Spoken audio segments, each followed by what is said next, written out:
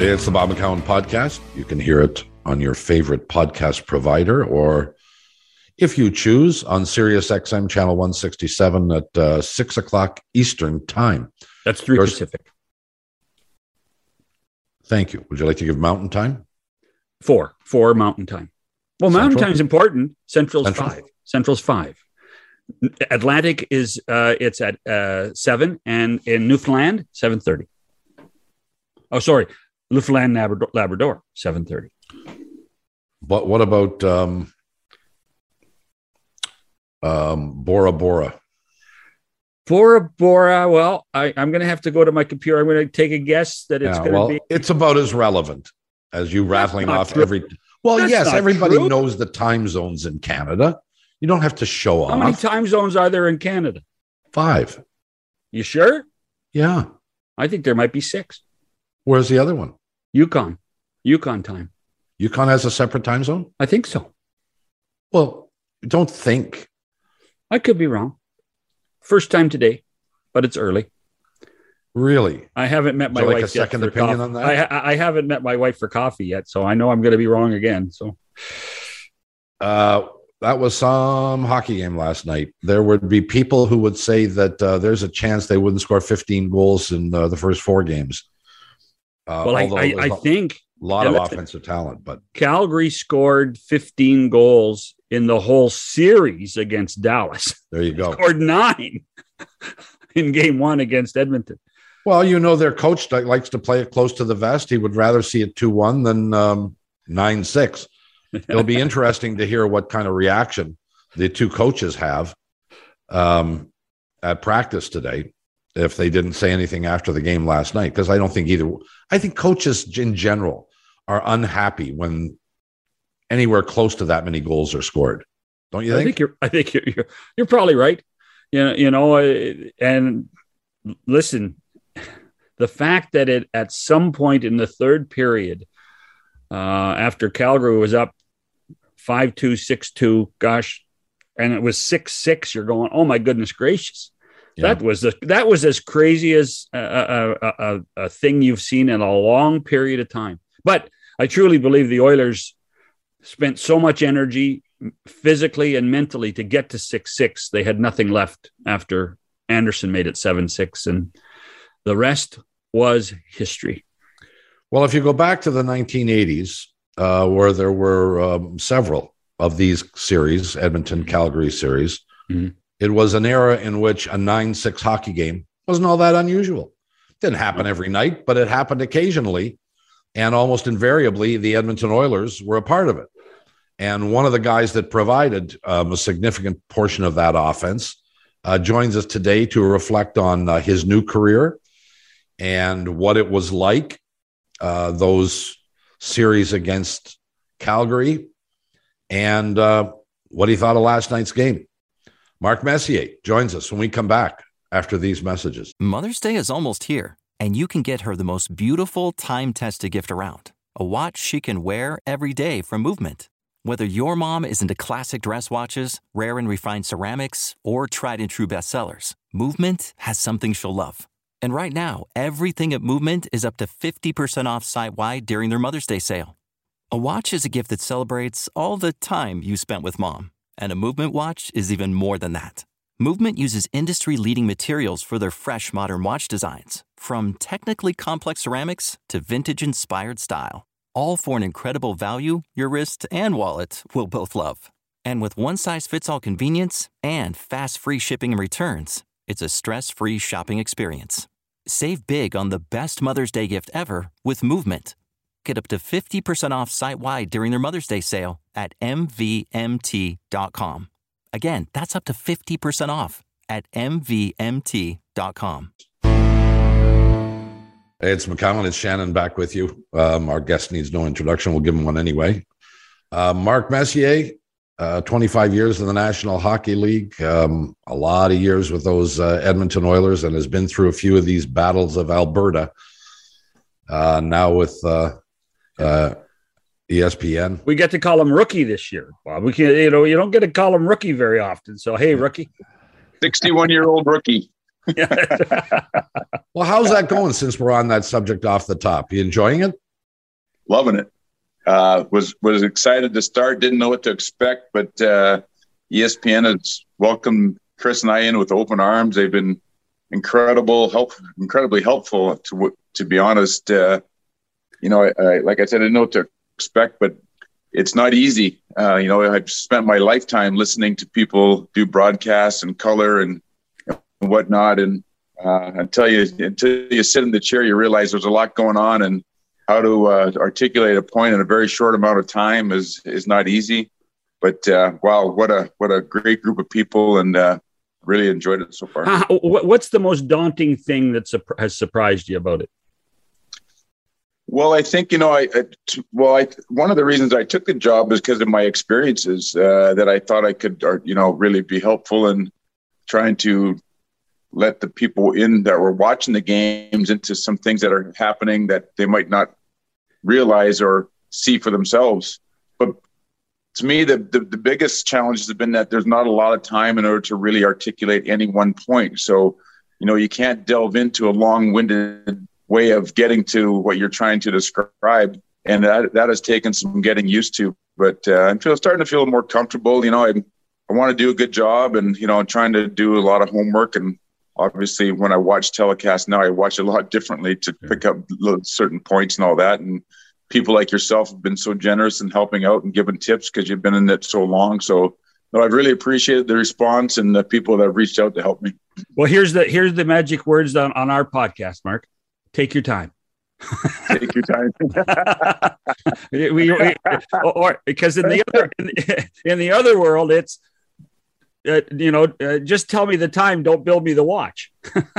Well, I still think there's a show that can really delve into some of these finer points and the nuances of our game. There's a lot going on in these playoff series, especially when it gets into 7 games, and not only from the strategic warfare that's happening and changing in every shift to every period to every game, but also the psychological warfare that happens between teams and players and all that never really gets talked about enough, but it has a big impact on the direction of the series and each one of them go. Well, you have the great advantage of, other than when he undoubtedly talked to you about his experience in broadcasting, you don't have Shannon in the truck or in your ear.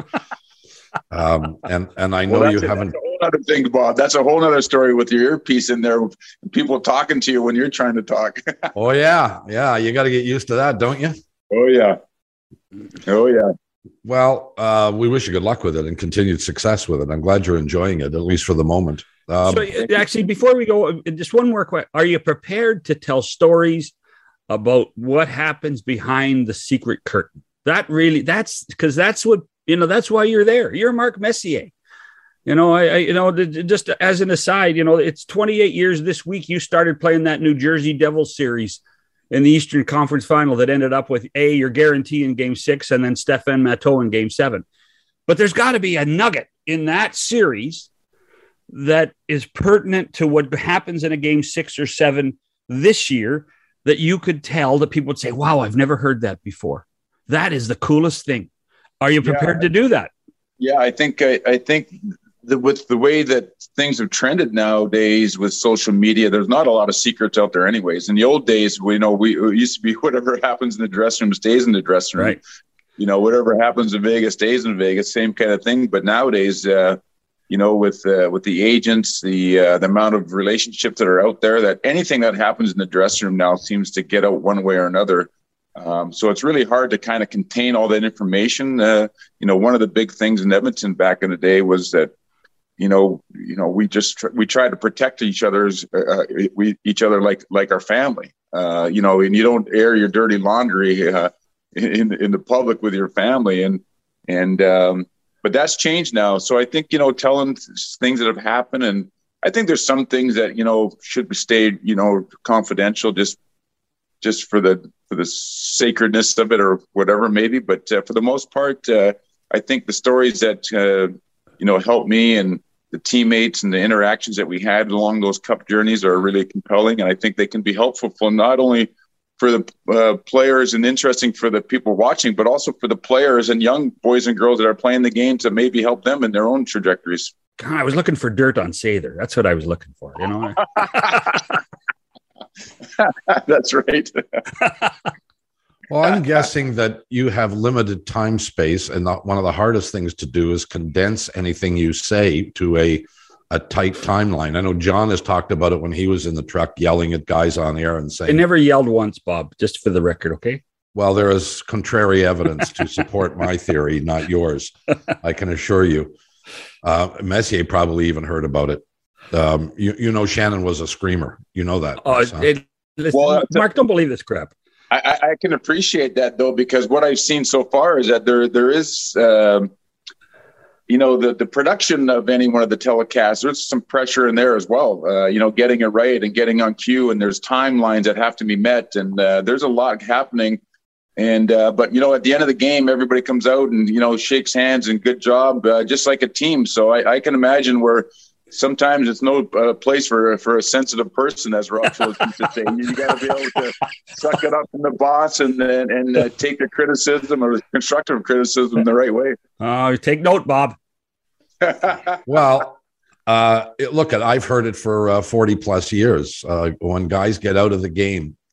One of the reasons I stopped doing athletes while they were talking to athletes while they were playing the game was because they were so defensive, so afraid of telling any stories. I won't say the minute guys retired, but after they'd been retired for a little while, they tend to relax, open up a little bit, understand that the stories that they're prepared to tell really aren't, all that deep and all that critical or anything. So I've been through it many, many times. Well, we've been programmed from a very early age that team comes first. It's just something that's been drilled into me from the time I can remember. My dad I know.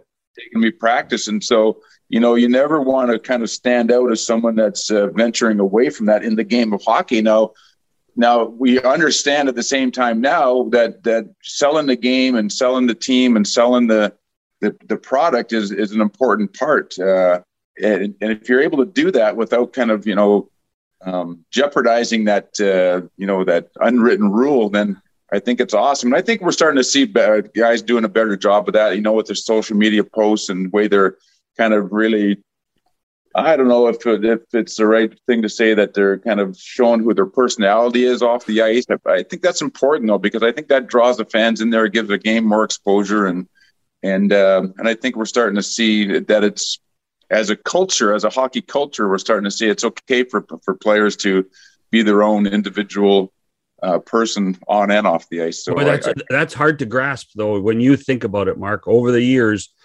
I mean, you listen to the way that you used to speak when you did interviews, and Wayne and Sid and even Cale McCarr now. It's team first. It's always about the team. It's not about me. And it's so ingrained that because half of that, I would assume, is because you don't want to go back into the dressing room and then be isolated when somebody says, "Hey, what was that about you being good?" It was us, right? Well, there's no question that's true, John. And it is, because nobody can be successful on their own. Nobody can win alone. Nobody can have the success without everybody around them, everybody playing their part and paying attention just as much as, I was lucky enough to play for 25, 26 years and have guys around me that wanted to win, just as bad. They had just as much passion, would sacrifice themselves for the betterment of the team. I mean, and I'm for that. I'm forever grateful. The gratitude that I had when I retired was so immense that, you know what I mean? And so when you are talking about that, about the team and how you scored a goal or the success you're having, you can't have that success alone. So of course you got to talk about all the external things that are making it happen. And sometimes it comes across as a little cliche and sometimes a little bit too cookie cutter, but in reality, it is the truth. And at some point, there's got to be a good marriage of that, in my opinion. I think there's got to be a way that, and I think social media has done that, because away from the rink, you can kind of show the kind of person that you are, the interests that you have, and the hobbies that you like. And I think that just kind of makes you more humanized and shows your personality a little bit better than just the standard interviews that you do kind of in between periods or after games or whatnot. I used to use the phrase media speak a lot and talk about,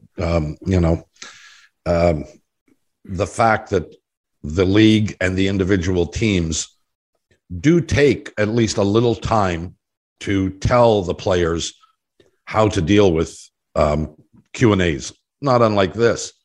Did you have that right from the beginning of your pro career? No, not early. It's not super early, but there was a lot of education going on even from the time that I started back in 1979. Gambling, drugs, alcohol. I mean, there was an educational process that was happening back then. Of course, it's gotten much better as we've gone along, and now with technology and all the trappings that can find yourself in trouble and all that. And as far as the media goes, Bob, I made a comment earlier this year that when they were having problems in Edmonton, that both Connor and Leon went to a press conference, and I said they were unprepared to have that press conference because they didn't know I think they knew it was coming, but they weren't prepared to answer in the right way. And every time that I talked to the media, me personally, I realized it was a chance for me to articulate what we're feeling to our fan base, which was critical. And it doesn't really necessarily matter what the question being asked is. It's only what the message is that you want to deliver to the fan base.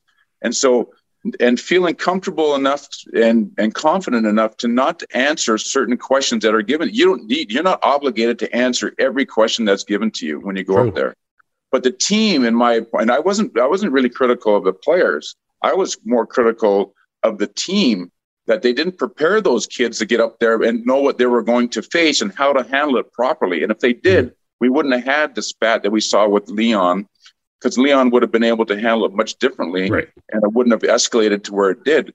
So I think, the media is a huge part of our business. It's a huge part of the fan base. It's a huge part of the organization to talk to your fan base and tell them what's going on inside your dressing room, and get the anything that's negative or positive, steer that commentary to your fan base. So when you go into the arena, there's a good, confident feeling amongst the whole building. And I realized that was a very effective tool and a very important tool in our championships. And I think that when you talk about media training and all that, that's why it's such an important factor nowadays for these young players. Bob just tweaked me to something, because he talked about the league and the teams wanting this. The league and the teams are actually on opposite sides on this one, because the league wants personality. The league as a whole wants personality. The team wants control. So that's a tough position to put the players in, because what the league wants is they want to be able to sell your personality and all the personality of the players, not just to your local market, but across the two countries and around the world now. And that's not what the team wants. The team wants you to make sure that you look after that 50-mile radius of the arena, correct? Well, I think that the teams probably want both. I wouldn't say the teams don't want it, but I think, just from my experiences anyways there, one of the things that I look back on now at our team in Edmonton, how diversified a group of individuals that we had. And that's what made the room so colorful. I mean, we had Kenny Linsman and Glenn Anderson and Kevin Lowe. And then, of course, we had Wayne and Essa Ticken. And then we had a doctor to Randy Gregg. And then we had a bunch of other folks that were just as crazy as we all were. But I would have loved to have had taken that team and fast forwarded and had it in the social media era. See what would have come out of that, out of those years, because, we were having a lot of fun, and we were, an interesting collection of guys, not only obviously because of talents on the ice, but whatever is bringing to the table off the ice. But you're right there. I think that the NHL knows that the marketing for the game itself, and then the individuals, always has to improve, and it's come a long way. You have to agree with there, John. It's come a long way, and as for the teams, I don't necessarily think they're dissuading the players from doing it, but I think that at the same time, they have a responsibility, to your point, of their concentric circle, right, and to really kind of market that area and all that. But I just think it's come so far from both that I think there's a common ground there somewhere for the league, the players, and the teams that will eventually get there to even grow our game bigger than it already is. And we know how much has grown over the last 10, 20 years. Absolutely. Did you read your press? Did you pick up a newspaper now and then? I did. And I realized that it was very important for me to do that. One is, by the time I really started to do that, I had a healthy understanding of what the media was, and I was able to absorb it and not get reactive to it. Why it was helpful for me as a captain is I was able to understand what was being written about our team, what was being said about our team, and what was being said about every individual. So for me, it allowed me to help with the narrative that in the words that were being sent out from our messaging from the team to the fan base and anywhere else. But it also helped me with the players that if I knew someone had a bad article written about them or they were getting negative press, I could go to that player and help them kind of work their way through it and not to take it personally, instead of getting, letting it be effective, just get more determined. And so there's a lot of ways to use the media, and that's why I did it personally. And it was very helpful actually when I came to New York because there's so much media here, so many newspapers here, so many different opinions. Everybody is trying to get a headline, so someone will write something that's controversial just to get a headline. And so compartmentalizing all that and really kind of have enough experience there to use that, you're always trying to position the media to use it as your advantage, whether it's a day off in between playoff games or during the regular season. We saw Mike Keenan, when we were going through a little bit of a losing streak in 94, say that he was going to try to sign Dennis Potvin. And of course, the whole narrative for the next 10 days was the Rangers are signing Dennis Potvin and completely forgot about that. We'd gone on a 5-game losing streak. So, there's certain things ways that you can use the media to your advantage. And I think it was really helpful for me as a captain to do that. Well, so it's funny because right now I truly believe there's more pressure to play the game in Canada than there is in the United States. Was there more pressure for you to win in Edmonton than in New York? One of the greatest things that when I asked to be traded to New York was I wanted to go to an original 6 team. And then, of course, why not go to New York if you're going to go to original 6 teams? I really wanted to come and live in the city and experience Good idea. the city. Yeah, and all the things. And, of course, the 50 at that point, the time, a 51-year drought, all the challenges that went along with it. But what I was really surprised at is that I felt an enormous amount of pressure coming to New York because of the history and the generations of fans had never seen a Stanley Cup. And I thought coming to New York, maybe there wouldn't be that, because for me, that was one of the greatest things about playing in Edmonton, my hometown, and playing in a Canadian city, is that there was that external pressure on you every day, whether it was on the ice or off the ice. People were watching, people were paying attention, people cared, people had passion. And what you did on the ice was directly affecting their lives. And so having that pressure, I think, was one of the things that really propelled the Oilers to do greater things. And when I came to New York, I felt the same kind of pressure externally that I felt in Edmonton, which to me was the most rewarding. I'd not say rewarding, but the most interesting thing when I went to New York, because I didn't know what to expect from that regard, right? I thought maybe the Rangers would get swallowed up in everything, all the other sports in the city and all the entertainment and all that. It wouldn't matter as much, but boy, was I wrong, because it mattered, and it mattered a lot. And I felt the pressure when I came here. This will come as a shock, but I occasionally had confrontations with others because of things that I said. Hard to believe. Hard to believe, Bob. As gentle and nice a guy as I am, but like Don Hello? Cherry. Hello. Don Cherry and I didn't talk for 5 years. Gary Bettman and I didn't talk for 5 years. Now, thankfully, that 5-year rule applied in both cases, and we got over it. Did you have guys that you wouldn't talk to? Well, you know what? I didn't because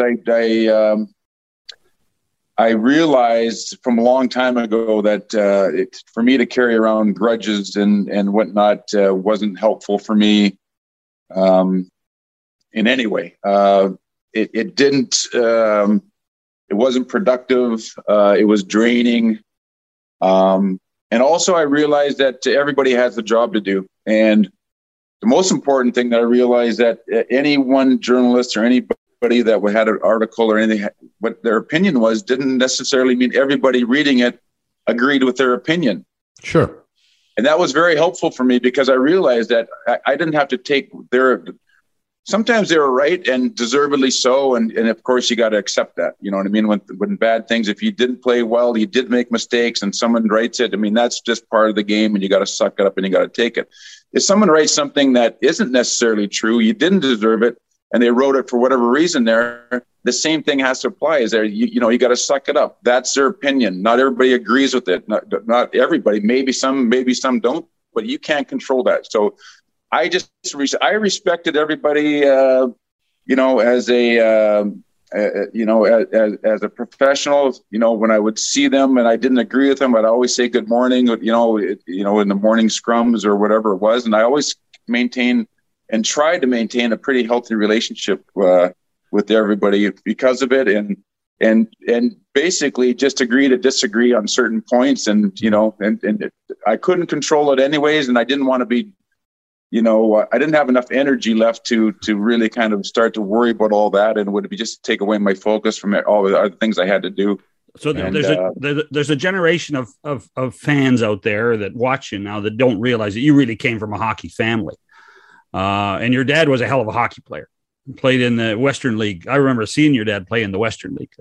Are those lessons that he would have taught you, or is that something that Slats would have taught you, or were there people along the way that guided you with that stuff? John, you're really right about my dad, and not only was he a good hockey player, and I think he led the defense in his league scoring a few times, but he also led them in penalty minutes. So yes. Hey. Yeah, so he played for keeps. No, I was so lucky to have and come from a hockey background, and you know, not only have my dad as a coach younger, but then be a stick boy when they won junior national championships, and watch him, the way he treated players and the respect that they had for him because he was honest with them. He told them what they needed to hear. He was protective of them. He was, you know, a mentor. You know, I just can't tell you how many people still reach out to him. Not only hockey players, but from the kids that he taught in school. Still reach out to him and tell, you know, great stories about my dad and what they meant, what he meant to them. But, you know, you learn a lot from watching. You know, I had the great, you know, honor of watching Wayne for all those years handle the press, and how much attention was put on him every day to answer questions. And people would come from all over the world and ask him questions that were so obscure and off base there, and never once did he ever kind of look at somebody and roll his eyes and say, wow, that is really a dumb question. He could not have been more gracious in the way he handled it. So when you're watching the world's greatest player do that, and you're watching the world's greatest player practice, be the hardest working guy in practice and work on his skills every day, well, maybe I should start working a little harder in practice. Maybe I should start working on my skills, and maybe I should talk to the press and have that much, you know, respect and patience with the press as well. So I think over time, like in anybody's career, you start gathering information and you start filling up your pockets with things that work and other things that don't. And, you know, I had great people around me. Teddy Green, you know, I mean, was an amazing leader in so many ways. Muckler. And Muckler, strategically, how much I learned from him, and Glenn, you know what I mean, and the way he galvanized the team and all that. So, you know, my dad was a huge influence on me, but I had many other people as well. We got to take a quick break. Mark Messier is with us, and we will pay attention to the Battle of Alberta, something that Mr. Messier knows plenty about historically. We'll be back after these messages. Bob and Cowan, it's John Shannon on the program. Mark Messier is with us. I'd like to pretend that I'm, you know, I did a lot of research and I'm really knowledgeable about this stuff, but it's not true. I asked Shannon right just before you came on, Mess, How many times did Edmonton and Calgary play in the playoffs? And you said, John, 5? 5. Yeah. And by the way, Mark, doesn't everybody know that? Come on now. I mean, we're talking this, but for some of us, this isn't research. This is life. Yeah, that's right. Yeah. And as Bob was talking, then I also realized, because there are stories about this matchup, this rivalry all the time, is that in those early years in the NHL, when you guys were going and they were going, you used to play them 8 times a year in the regular season as well. It wasn't just necessary guaranteed playoffs, but there was 4 at the Coliseum and 4 at either the Corral or the Saddle Dome. It was nuts. Well, I can just say that those 5 series felt like 55 series. And you're exactly right, John. We, played 8 times during the regular season, but don't forget, back then teams were trying to make a little money in the exhibition series there, and they didn't want to travel too far for expensive. So I think at one point, one year, we played Calgary 19 times one year. So just think about, with exhibition, 7 games in regular season. It's like that's like baseball. And back then there was nowhere, as we say, there was nowhere to hide out there. So if you're a guy who goes to, let's say, the Edmonton Oilers, and you are from Ontario or a U.S. born player, somebody, how quickly do you assimilate the intensity, the significance of that rivalry? Well, I think immediately, because anybody that you're going to be around living in either one of those cities is going to remind you of what the importance of it. You can't escape it. Yeah, I had the good fortune of growing up in Edmonton and seeing my dad, playing senior hockey and getting beat up by the Calgary Stampeders, I guess it would have been. Yeah, no, would have been Calgary. Was it Stampeders, John? Yeah, it would have been. It would have been. Yeah, yeah. You know what I mean? And with the Edmonton Monarchs, and then of course the great rivalries they had with the Edmonton Eskimos and Tom Wilkinson and so Calgary, Edmonton to me, and then playing junior hockey and then feeling that and getting involved in it from the very early age, it was ingrained in me. It was something that I just knew so much about, and the history and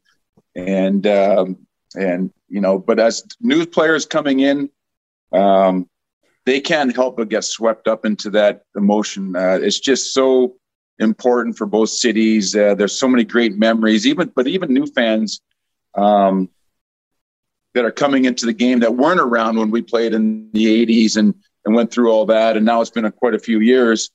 Still feel that rivalry with Calgary. It's, but it's Bob, to be honest with you, it's not for the faint of heart. It's real emotion. It's real bragging rights. And one of the things that made the rivalry even better for us, or more important for us, is that, Calgary became a really good team. They were building a team to try to knock us off. And I think, you can have rivalries between cities and fan bases want to have the bragging rights at the coffee table in the morning when they go to work and all that. But the reality is, what really makes it that much more intense is that both teams are really good, really competitive, and both looking and wanting to win the same thing. And that's when the whole thing really explodes. How does it compare to Islanders Rangers? Very similar, very, very similar histories. Of course, Islanders Rangers going back a little bit further than Calgary, Edmonton, and in NHL, but same kind of deal, same fan bases that are intermixed everywhere you live. We got Ranger fans living out in Long Island. You got Islander fans living in the city. You got all this intermingling of fans, and even in households, you could have a house divided by Ranger fans and Islander fans right in the same household. So it's just as intense, and same thing. When I came here, I was thinking, coming to Edmonton, Calgary can't get any steeper than that. And sure enough, the first game, as a Ranger against the Islanders Friday night at the Garden, there was more fights in the stands in the WWE contest. It was, everybody coming down after work from Wall Street and, a little lit up, and wow, it was really a fun rivalry as well. Just curious, when you think of, and I know that you've been reminded a lot in the last 3 or 4 days because of the battle, and it's been 31 years. What's the first thing that comes to mind of the 5 series? Is there something that jumps out that you grasp to first?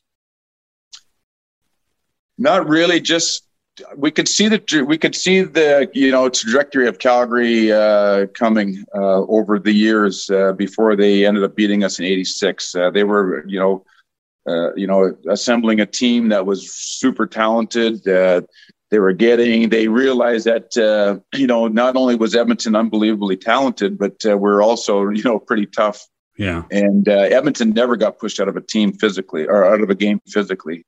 We could beat you in the streets. We could beat you in the alley. And Calgary recognized that. And so they started getting not only some amazing, talented hockey players with Nieuwendyk and Fleury and McGinnis and Suter and Vernon and Net. And they also started getting some guys that were some big, strong guys to be able to counteract, what we had in Edmonton. So,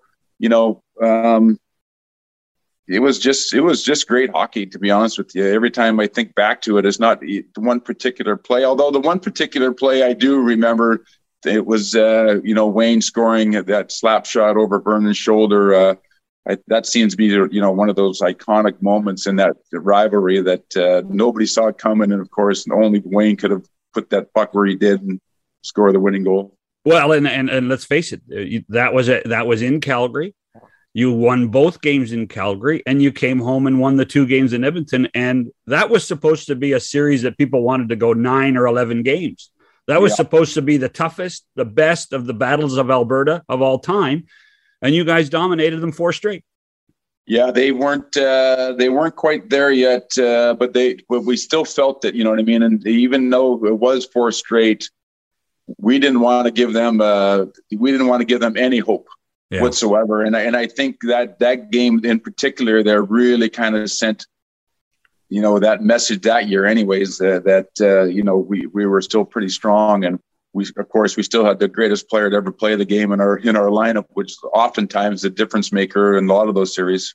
Well, and not to go down memory road here, but there are 3 events in the series that I remember.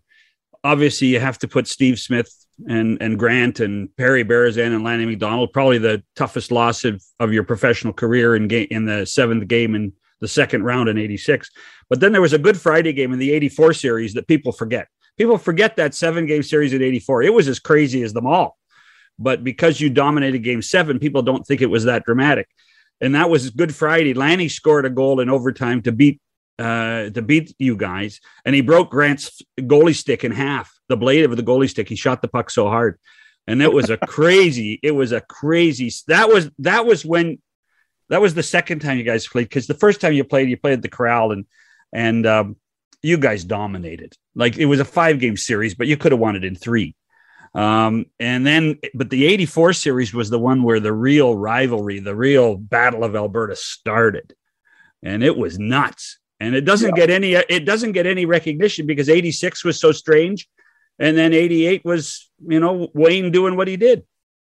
Yeah, I think the one you're talking about in '84, the 7 was the rules are much different then too, right? It was just such crazy tough hockey. I mean, in order to get into to forecheck, you had to go through a gauntlet of hooking and holding, and every whistle was contested. And oh yeah, it was.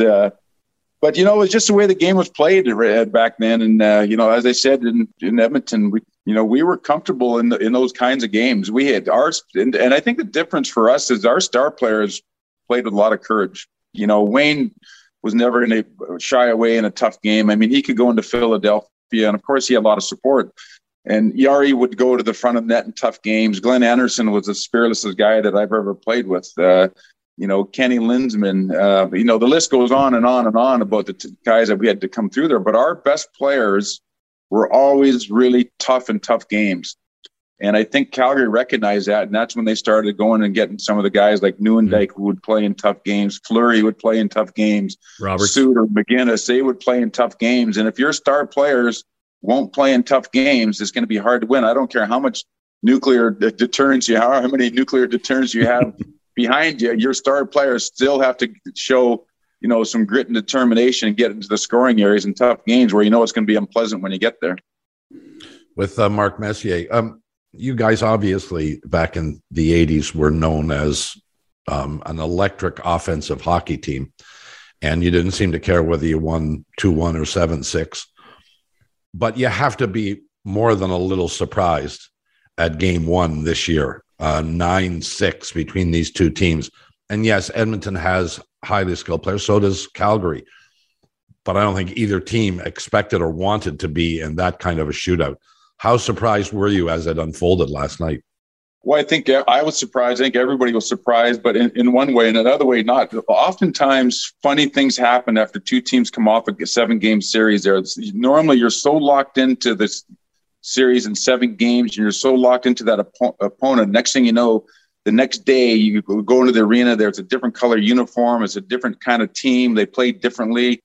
And all those emotions that were wrapped up in the previous 7-game series are all pretty, immediately dispelled. And now you got to ramp yourself up emotionally for the new opponent. Now that shouldn't be a problem with the next series for Edmonton Calgary because of the rivalry, all the things in the history.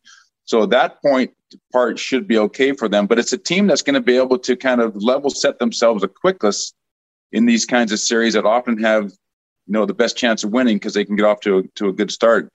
To me, I said that Edmonton's got a real chance in this series just because of they can score goals and they can score goals in bunches, and they showed that last night. Now, I also said that in order for the Oilers to win this series, Mike Smith is going to have the same kind of numbers that he did towards the end of the year in the last month, and also the first round of the playoffs. And if Mike Smith can do that, I give the Oilers a good chance of winning the series, even as strong and powerful and as deep as Calgary is, because it's hard to replace goal scoring. Now, the flip side of that is Calgary's got an amazing goalie. They're big and strong and can play defense, and they got maybe not just as much scoring as Edmonton, but you could say just maybe that's a soft. Mm-hmm. So, I think, watching the game last night, I watched the whole game, stayed up and watched it. I thought going into the series there was going to be more of a special teams. Whoever could win the special teams was going to win the series. But, Edmonton wasn't able to do much on their power play last night, especially early. And, of course, still scores 6 goals. Calgary scores 9. And we're sitting there all scratching our heads and go, wait a minute, what happened to the 2-1, 3-2 game that everybody was expecting? This looked like when I think we played Calgary one time, and didn't we beat them 10-8 or LA or Vancouver or somebody 10-8? You beat everybody 10-8 at some point. Let's face it. Hey, so, okay, you talked about Mike Smith. Mark Messier, coach of the Edmonton Oilers. I'm going to pretend I'm Steve Levy sitting on the desk with you, and Chelly's going to chime in at some point, and I'm going to say, okay, you've made your statement about Mike Smith. Mark, who you starting in goal for Edmonton in game 2? Oh, Mike Smith, 1,000%. Not even a question. Not even question. They're going to go as far as Mike Smith is going to take them this year. And they saw when he got injured, where the team went to. He came back, stabilized the team, actually played incredible down to goaltending. Wasn't a problem for Edmonton down the stretch in the last month of the season in order to climb their way back out of it. And it certainly wasn't a problem in the first round of the playoffs. So that's why I said I'm giving Edmonton a chance. If Mike Smith can get back to those numbers and play the way he did, Edmonton's going to have a real chance. If he can get up to that 930, 928, 930 percent. And one of the things that Mike does really well, and he got a lot of grief for it in that one game giving the puck away, he controls the puck when the other teams dump it in, much like Marty Brodeur. We had to formulate a game plan back in 1984 against Billy Smith because he moved the puck so well.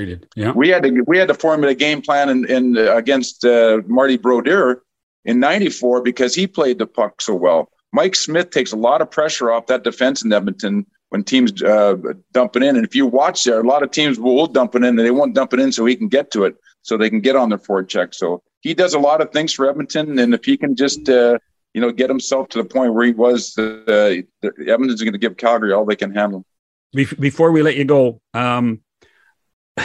you still speak with such passion, and I know television's fun, but are you going to get back in the game? You're going to coach, you're going to manage, you're going to, is there a team that you want to get back in that level?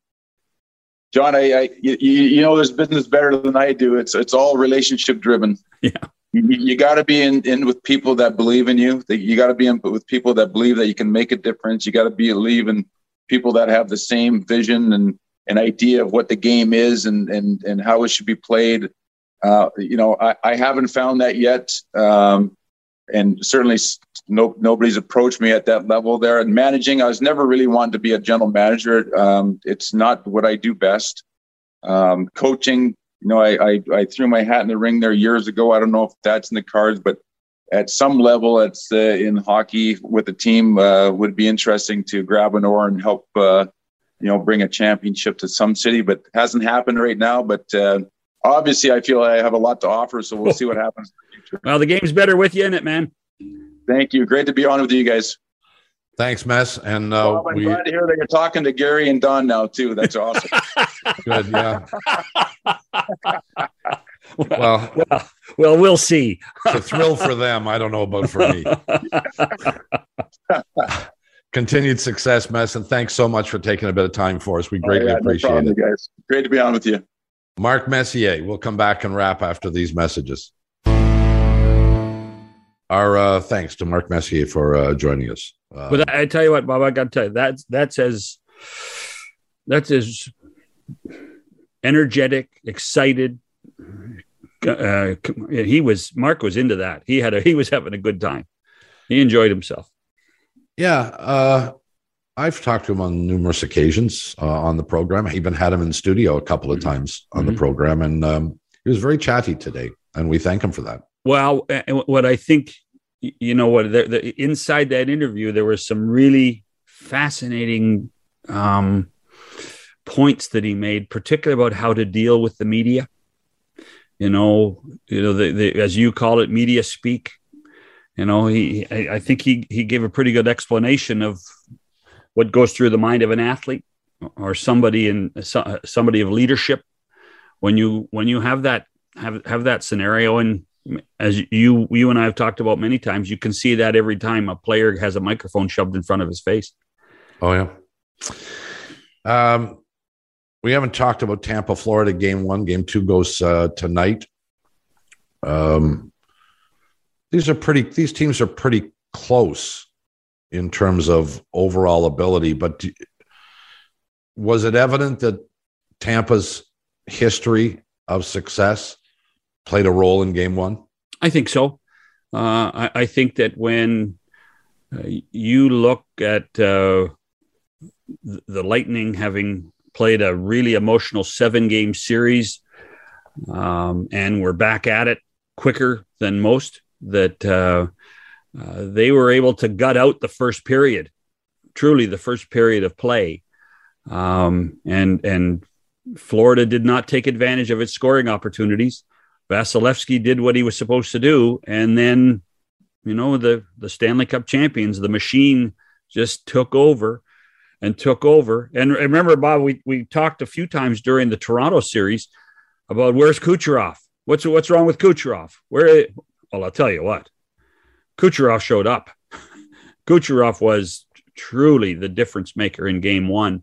And now you have to, here's the fascination about this series. Game 2 goes on Thursday night. They have 2 days off and then play Sunday, Monday, back to back in Tampa. The importance of game 2 tonight, more than ever for the Panthers, more than ever, because if you give that championship team 2 days rest and play 2 games in their arena, it could be a 4-game sweep. And I'm not being over emotional. There's a practicality of they better show up for 60 minutes in Florida tonight. They better be ready and raring to go, because this series could be a lot quicker than people realize. It really could. Well, anything is possible. The intriguing thing about Tampa is it seemed in the Maple Leaf series that when they needed to win, when they wanted to win, they found a way to do it. Mm-hmm. But they weren't adverse to kind of taking a night off because they got beat. They got beat pretty good in the opener. Yes, they did. Yeah, you're beat 5-0. But in many ways, the Maple Leafs were, well, right now it sure looks like they were hungrier than Florida was. Well, maybe Tampa got awakened by how tough that Leaf series was, because they were, they were down 3-2. They had to win the last two. So now we do know Kucherov had the flu for game 6 and 7 against the Maple Leafs. So, but was he spectacular in game 1? It will be and you know what? There are some big names on that Panther team. Barkov, Huberdeau, they've got to be better. They've got to reach down. They've got to learn how to win playoff hockey. They've had and as you know, and you've seen it through your career, teams learn how to win in the playoffs. Yes, they do. And that's something that Florida is going to have to do if they want to challenge Tampa. Meanwhile, Toronto Blue Jays lose last night to Seattle, and that's really not of any great concern. One game doesn't mean anything, but it's Seattle. Come on. No, but I don't know how good the Seattle team is going to be. They're not horrible. They're not going to be bottom of the American League, and you can lose any game. This is baseball. 60% you're in the postseason. It's not that way in hockey. It's not that way generally in basketball. Having said that, this dearth of offense that we have now seen really since the very beginning of the season has become extremely concerning to me, that while you have a few individuals who are turning it around, this team ranks near or at the bottom of producing with runners on base. Yeah. And I know our pal Pat Tabler keeps saying night after night after night, oh, it'll come around, it'll come around, it'll come around. Well, we're getting close to the end of May, and it hasn't come around. And well, the old adage is 60 games, right, Bob? The old adage is tell me at 60 games where this team is. Because then you have to figure out whether, you have to start making tweaks and changes, right? Well, what concerns me more is that there isn't one guy who's figured it out and the others haven't. It's pretty much across the board. Yeah. Vladdy's got a bunch of hits in games in a row, but he's still at 20 RBIs. Mm-hmm. Well, Bichette's a bigger issue, don't you think? Well, Bichette has hit the ball better, but where are the RBIs? Springer, you can make the excuse that a leadoff hitter is not going to get that many RBI opportunities, but the bottom of the lineup has gotten on base now and then. It's just their inability to generate significant offense, and I'm getting concerned that it may not come. And they can't blame the schedule anymore. They're getting plenty of rest, day off today. So. And they can't blame starting pitching, because the starting pitching has been really good. Really good, yeah. We got to get out of here. Time is our enemy. Tomorrow, he's back. Bruce Boudreau will return as the head coach of the Vancouver Canucks. There was some question about whether that would happen or not, and there may be some who question his decision to go back. But we will talk to him about all of that tomorrow on the program. We hope you join us. For John Shannon, Bob McCowan, see ya.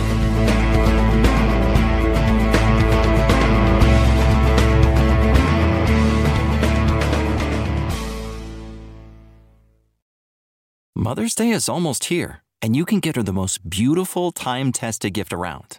A watch she can wear every day from Movement. Whether mom's into classic dress watches, rare and refined ceramics, or tried-and-true bestsellers, Movement has something she'll love. And right now, you can save big on the best Mother's Day gift ever with up to 50% off site-wide during Movement's Mother's Day sale at MVMT.com. Again, that's up to 50% off at MVMT.com.